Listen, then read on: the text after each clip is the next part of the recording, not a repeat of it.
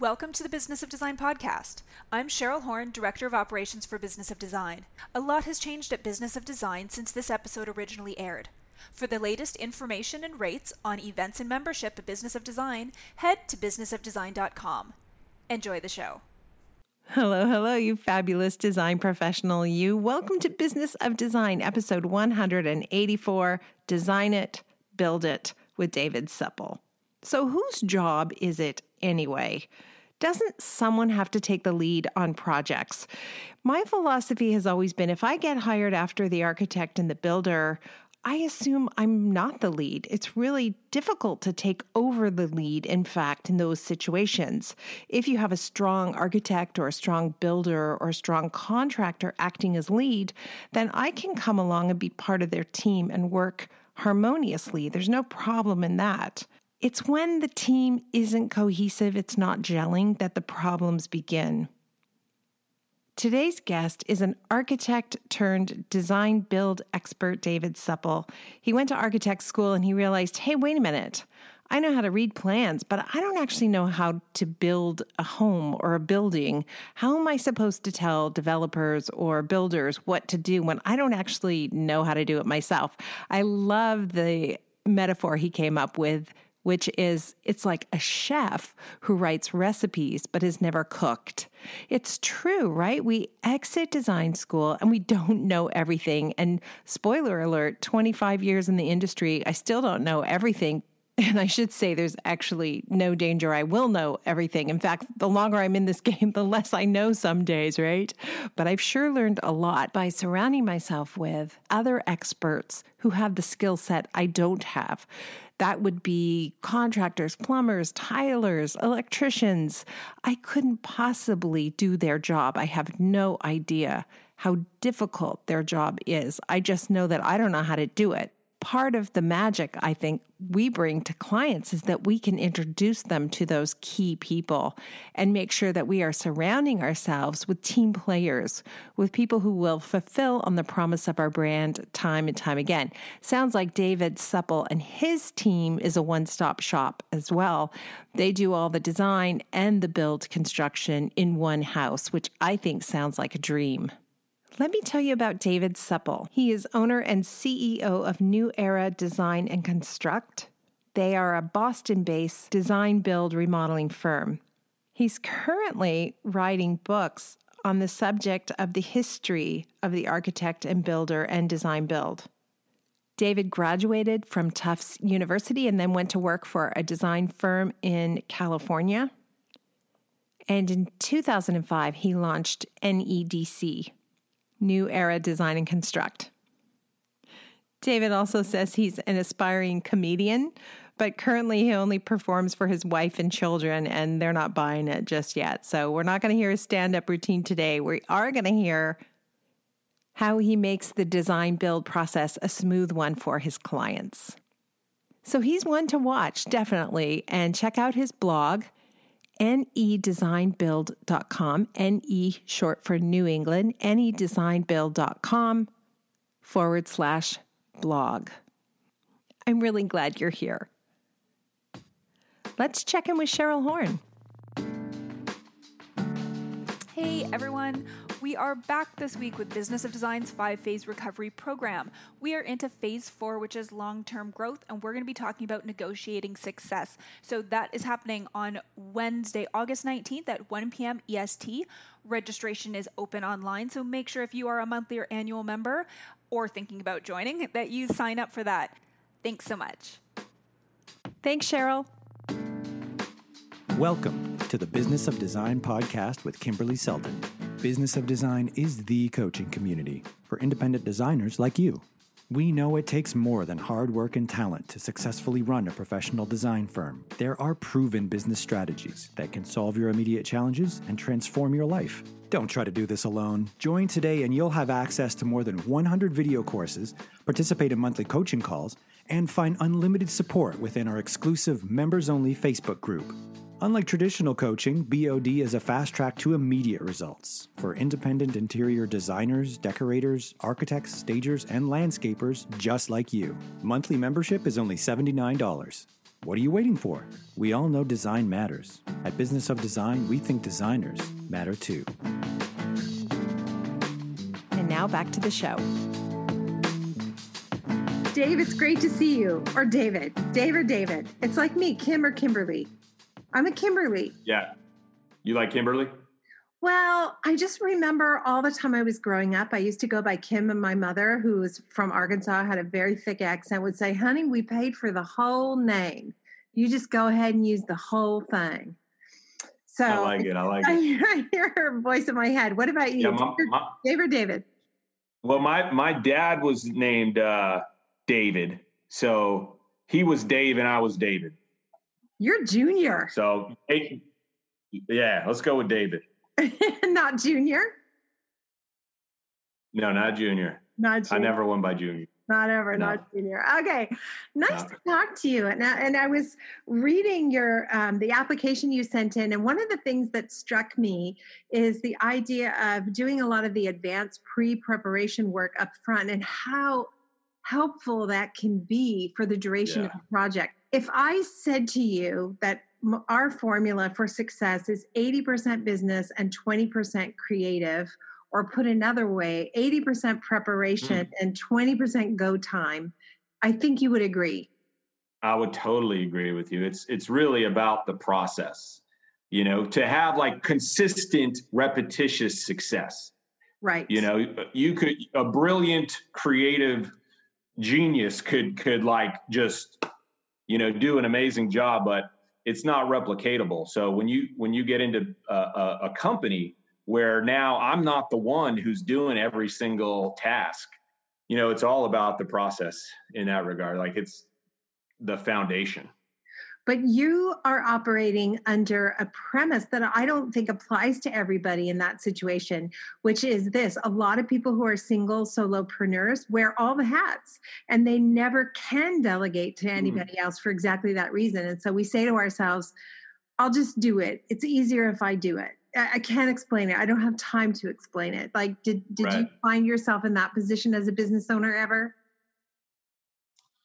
Yeah, I mean, when you are a solopreneur, I think it's easier not to, right? It's easier not to follow a system. You're kind of forced to a little bit, or you won't grow and, and have the success. But did I struggle with like shedding those hats and turning them over? I mean, definitely. I would say, yeah. I mean, some parts no, because I didn't like doing them. I wasn't good at them. And so it was, it was great to get to be able to shed those hats. But, I have to jump in right now and say this when we're talking about shedding hats. Of course, we're talking about delegating. The dream of every overworked, exhausted solopreneur is that one day I'm going to be able to delegate this task to someone else. I desperately wanted to delegate. I needed to delegate. I was drowning in work, and yet I was unable to effectively delegate anything until my business fell apart. I hit the wall. And I realized I have to have systems, repeatable systems and processes written down so that when someone comes to help, I can say, here, this is what I need you to do. Because I was always too busy to stop what I was doing and explain to somebody else how to do something. And so my most familiar refrain for many years was, oh my gosh, you know what? I'm just going to do this myself. I'm just going to do it myself this time. I'll show you how to do it next time. But guess what? Next time never comes. Now may be the perfect opportunity for you to stop what you're doing and start to write things down, right? I'm also going to say this one more thing, and then I'll stop talking and let David do the talking. But he said something I think is really important. He said when it comes to delegating, he looked for those tasks he didn't want to do, and then he made those systems repeatable, right? If you don't want to do purchase orders, I don't want to do purchase orders. All I need is a system for writing purchase orders, and then I can hire someone to do purchase orders. One of my biggest challenges with hiring is I wanted someone to be able to do all the things. I was so overwhelmed, I couldn't even narrow the job skill set down, right? Imagine how much easier it is if you say, you know what, I need someone to do purchase orders and create quote requests and tracking forms. That seems like a job somebody would love to do, but not me. So one of the things I always recommend is create a love it and loathe it list. These are the tasks I love, so I'll continue to do them. These are the tasks I loathe, so I'm going to find somebody else who can do them better than me, and I'm going to make them part of my profit margins as well, because of course, if I hire someone, I'm going to bill them out at a higher rate. Obviously, that each individual is going to bring their own creative, output and what have you, and that's part of it. But that is part of the system almost. There's like, this is when you do that. Right. This is when you come up with the brilliant idea or whatever. And we should explain to everybody, you actually went to school to become an architect. And so part of how you operate now has to do with the gap between becoming an architect and knowing how to build what you design. Tell me about that. Yeah, totally. So just to back up, the way I got into design was in high school. I had this teacher she was an art history teacher basically in high school, and she'd taken all these photographs from Europe in her travels and other parts of the world. And I just remember seeing these buildings and just being in complete awe. And that was kind of when I decided I want to be able to create something like that. And so I was told, you go to college to be an architect. And so that's what I did.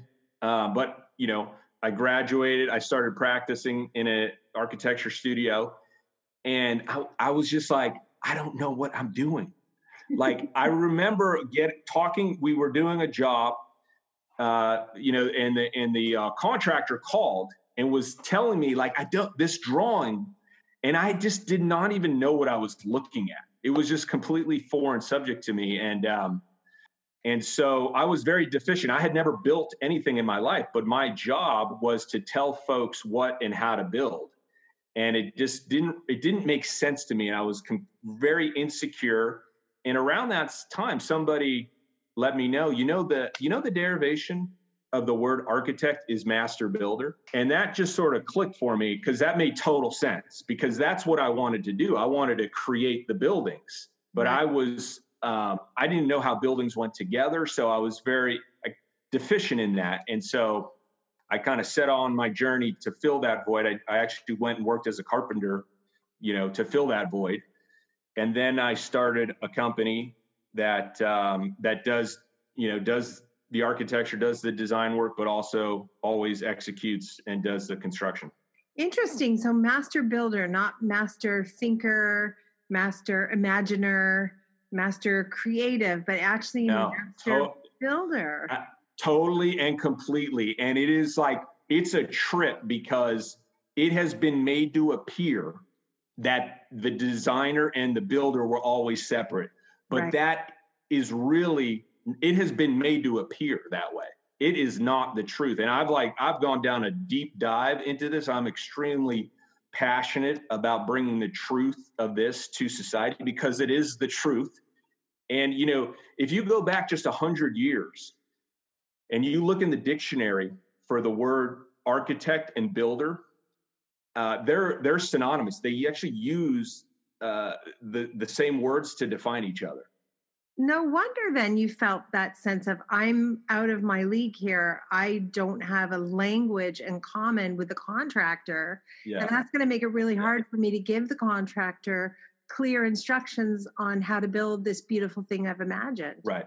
I have this analogy that is really good. It's like being a chef, and your job, and you're the head chef, and you have all these cooks, and you're telling them, how to prepare the meal, but you've never cooked in your life. Right. You've just learned how to write recipes. All you've learned how to do was to, theoretically mix ingredients, but you've never actually done it. You would be insecure. You would be like, I'm not really sure. Well, every single interior designer listening is probably saying, yeah, of course, that's exactly how I feel or felt when I spoke to contractors. So until I started being on job sites and learning from the contractors, and honestly, in light of what you're saying, I think if I had to do it again back in 1991, I would have signed up to be an apprentice to a contractor before I took my first design client, because it would have fast-tracked my education by so much, so much. Totally. I agree with you. And it's really why I'm so passionate about it, because like, here I am, I should have come out and been prepared to produce, but I wasn't. And it's really the educational system that has created this separation and this disconnect that exists in the industry.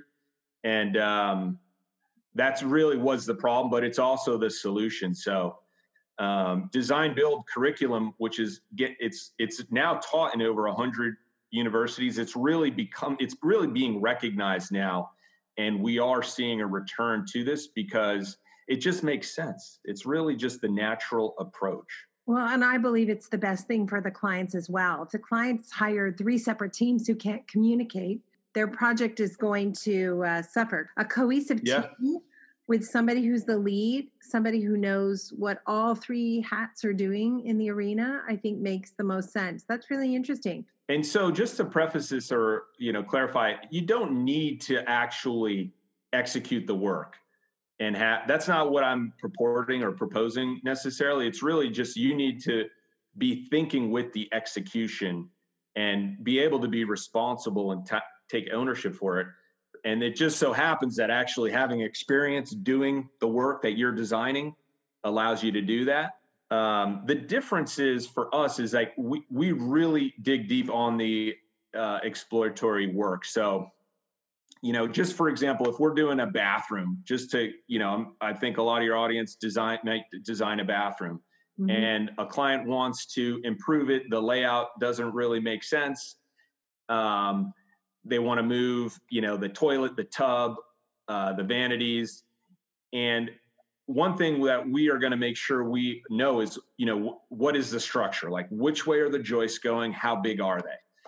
Because that will guide and help dictate our design and the costs, really. Because you could move a toilet one way across the room the whole way, but if it's in between the 2 joist bays, you're fine. Or if the joists are large enough to be notched or bored and still maintain their structural integrity, you could do that. Mm-hmm. But if you're in an older home and you have 2x8s and you're going to stick a 3-inch hole in it, you can't do that. Right. And so it's not uncommon for us to get calls where they had worked with a previous designer or architect, love the plans, fell in love with it. It's incredible. It goes out to bid and it's literally 2 or 3 times the budget they had, expected. Right. What should be done is taking those things that are variables and finding out what the answer is, mm-hmm. so that one can then design and know what one is getting oneself into, not even in construction, but in the design process. And, HGTV has made it normal for be like, oh my gosh, there's a beam here. Oh my gosh, there's a pipe here. Like that should never happen. Never. Because it's all clear. If you can find out, like that's the first thing we do.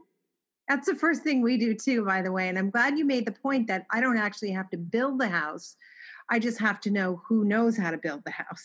And so I've got to consult with those experts who can come in and poke a few holes in the walls and go into the attic, to go into the basement and say, we might have a problem here. So let's talk this through. And then when I'm proposing something to the clients, I can say, of course, all of this is going to be contingent on opening everything up.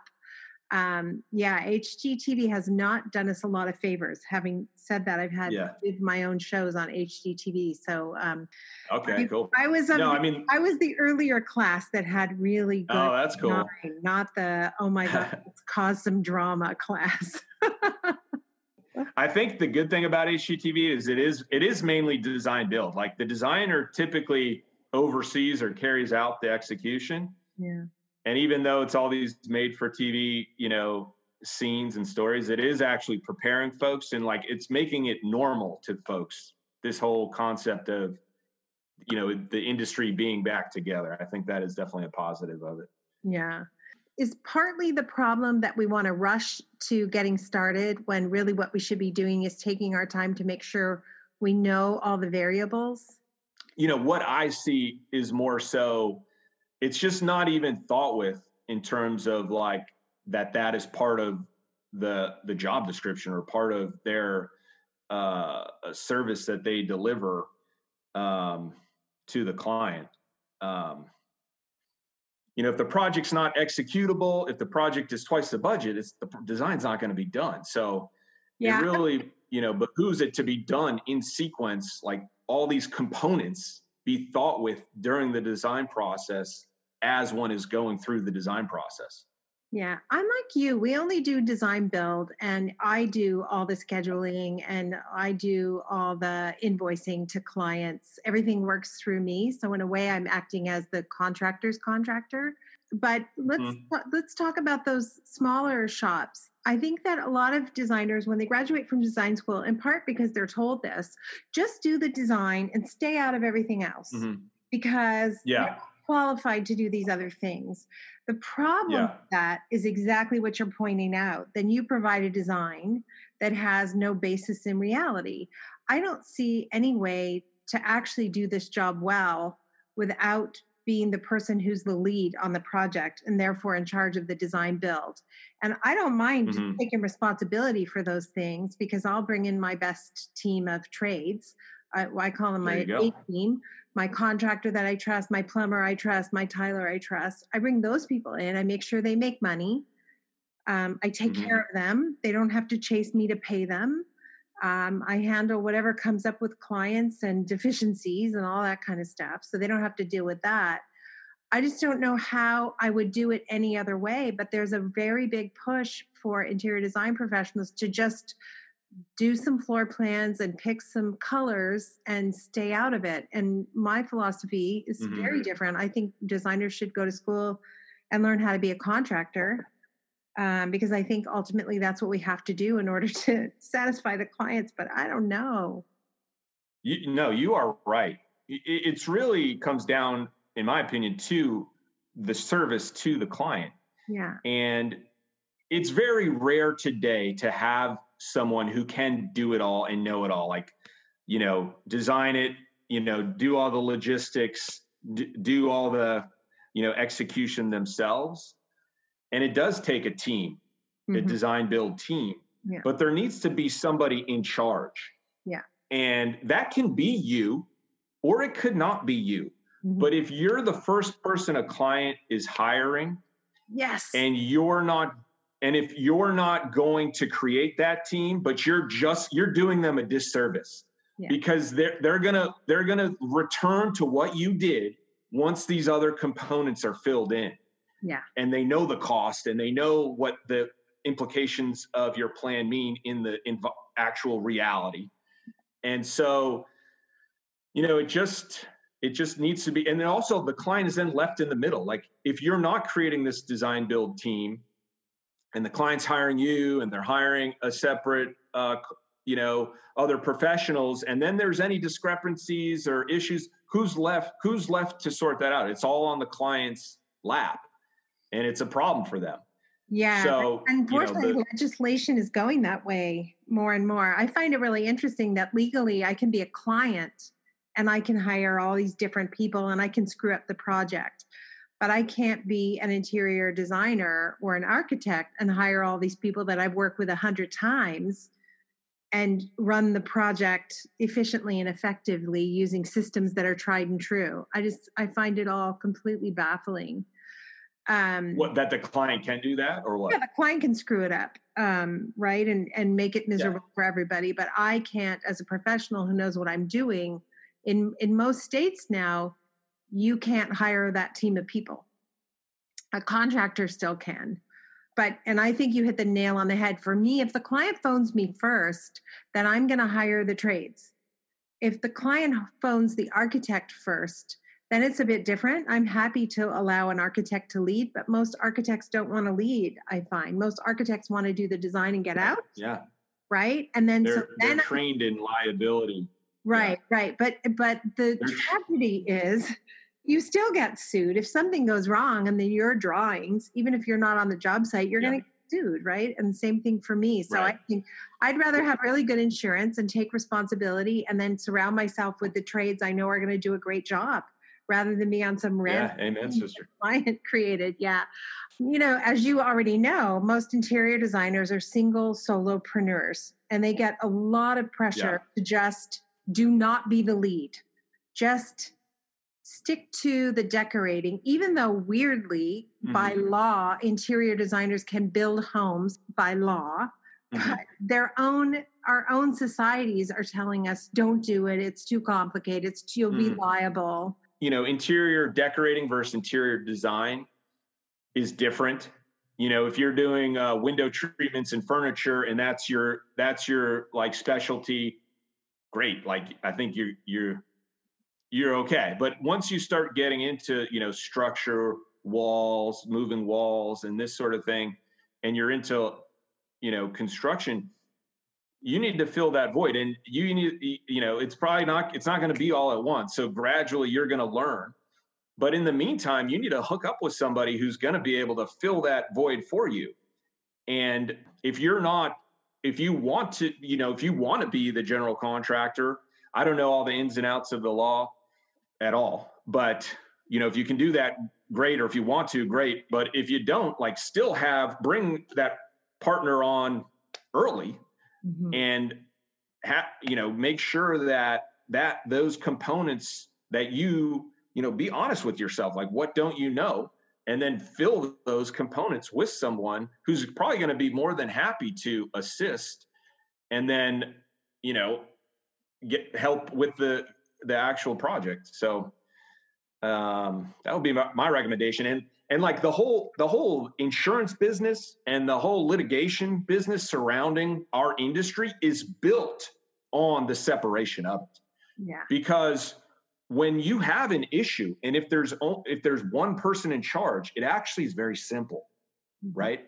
There's not all these finger pointings and what have you, because one person is over everybody, or one entity is over everybody, and it actually simplifies that. But that whole like huge insurance and litigation business around this industry is born out of the separation of designer and executor.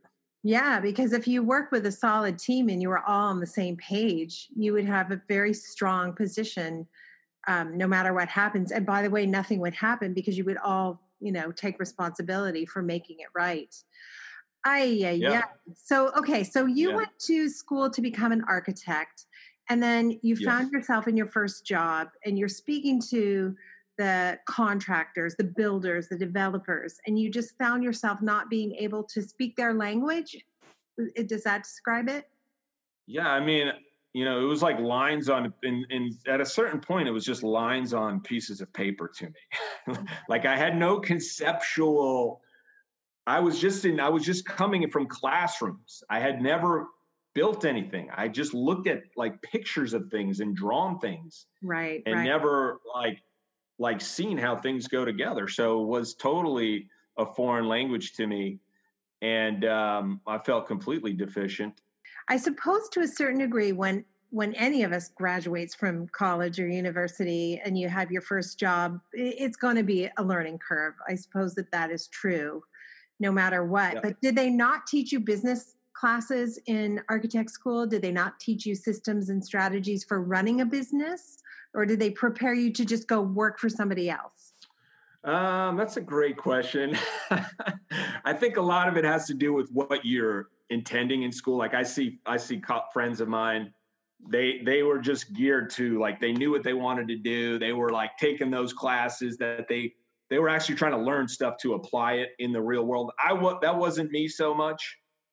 So I don't know what they were really trying to teach me, but you were an artist. You were dreaming about those beautiful buildings in Europe. Yeah. I mean, I took business classes, political science. I mean, I took all sorts of, but I really learned 95% 90% of what I know from, the real world, and, having a good, template for the things that you're going to check on each and every project that you've learned need to be checked for. We just had a project where most towns and cities, if you move a window, it doesn't affect zoning. Right. But in Cambridge, Massachusetts, it does. Wow. And so, like most zoning code doesn't take up window placement. If it's a historic window, that's the historical commission. But right. That was a learning lesson for us. I mean, and we owned it. There wasn't a separate architect we could be like, oh, he didn't tell us this. There was nobody to point the finger at. So we just, we owned it and we handled it. And laws change all the time. We're just getting some permits for a project in Santa Monica, and we need 4 permits. Like, why do we need 4 permits? We need the city of Santa Monica, we need the beach, like something to do with the ocean front, something to do with environment. I mean, it's crazy. So it's, I think Massachusetts and California, I bet. I bet we might be a little similar in that regard. Yeah. And there's a benefit to also getting to be an expert in one location. So all of these things, right? And if you're not, then you need to hire somebody who is to assist with the team, because otherwise you're going to get trashed. Tell me about the association you created. I'm starting a international design build group. They're really in that the purpose of it is to connect the industry and, bring back a collaborative approach where the client has one single entity that is responsible for a project. Mm-hmm. The architect used to be that, but that role was dropped and it's never been replaced. So it actually takes, and the design builder, the person in charge can be an interior designer, they can be an architect, they can be a contractor.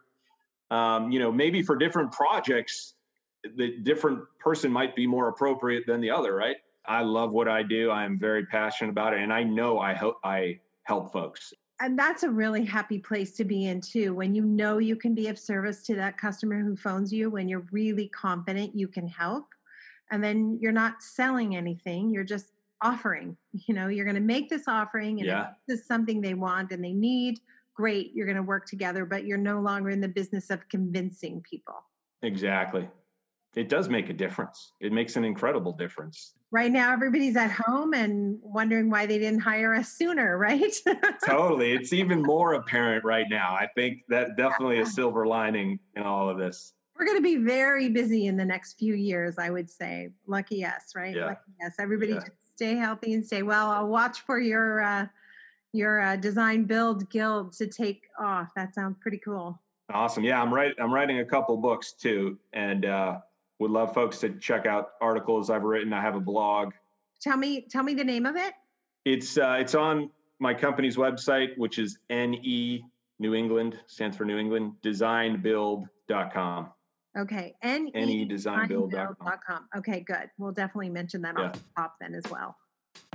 Awesome. Thank you so much. Oh, my pleasure, Kimberly. Thank you so much. Thank you for being a part of the Business of Design community. If you love what you hear on the podcast, take the next step by signing up at businessofdesign.com. As our thank you, you'll gain access to Business of Design's 15-step project management strategy, a free introductory course which includes 3 Business of Design systems you can implement for immediate results. And when you're ready for success, a Business of Design membership, monthly or annual, will dramatically improve your business and your life. What are you waiting for? Together we will achieve extraordinary results. Start today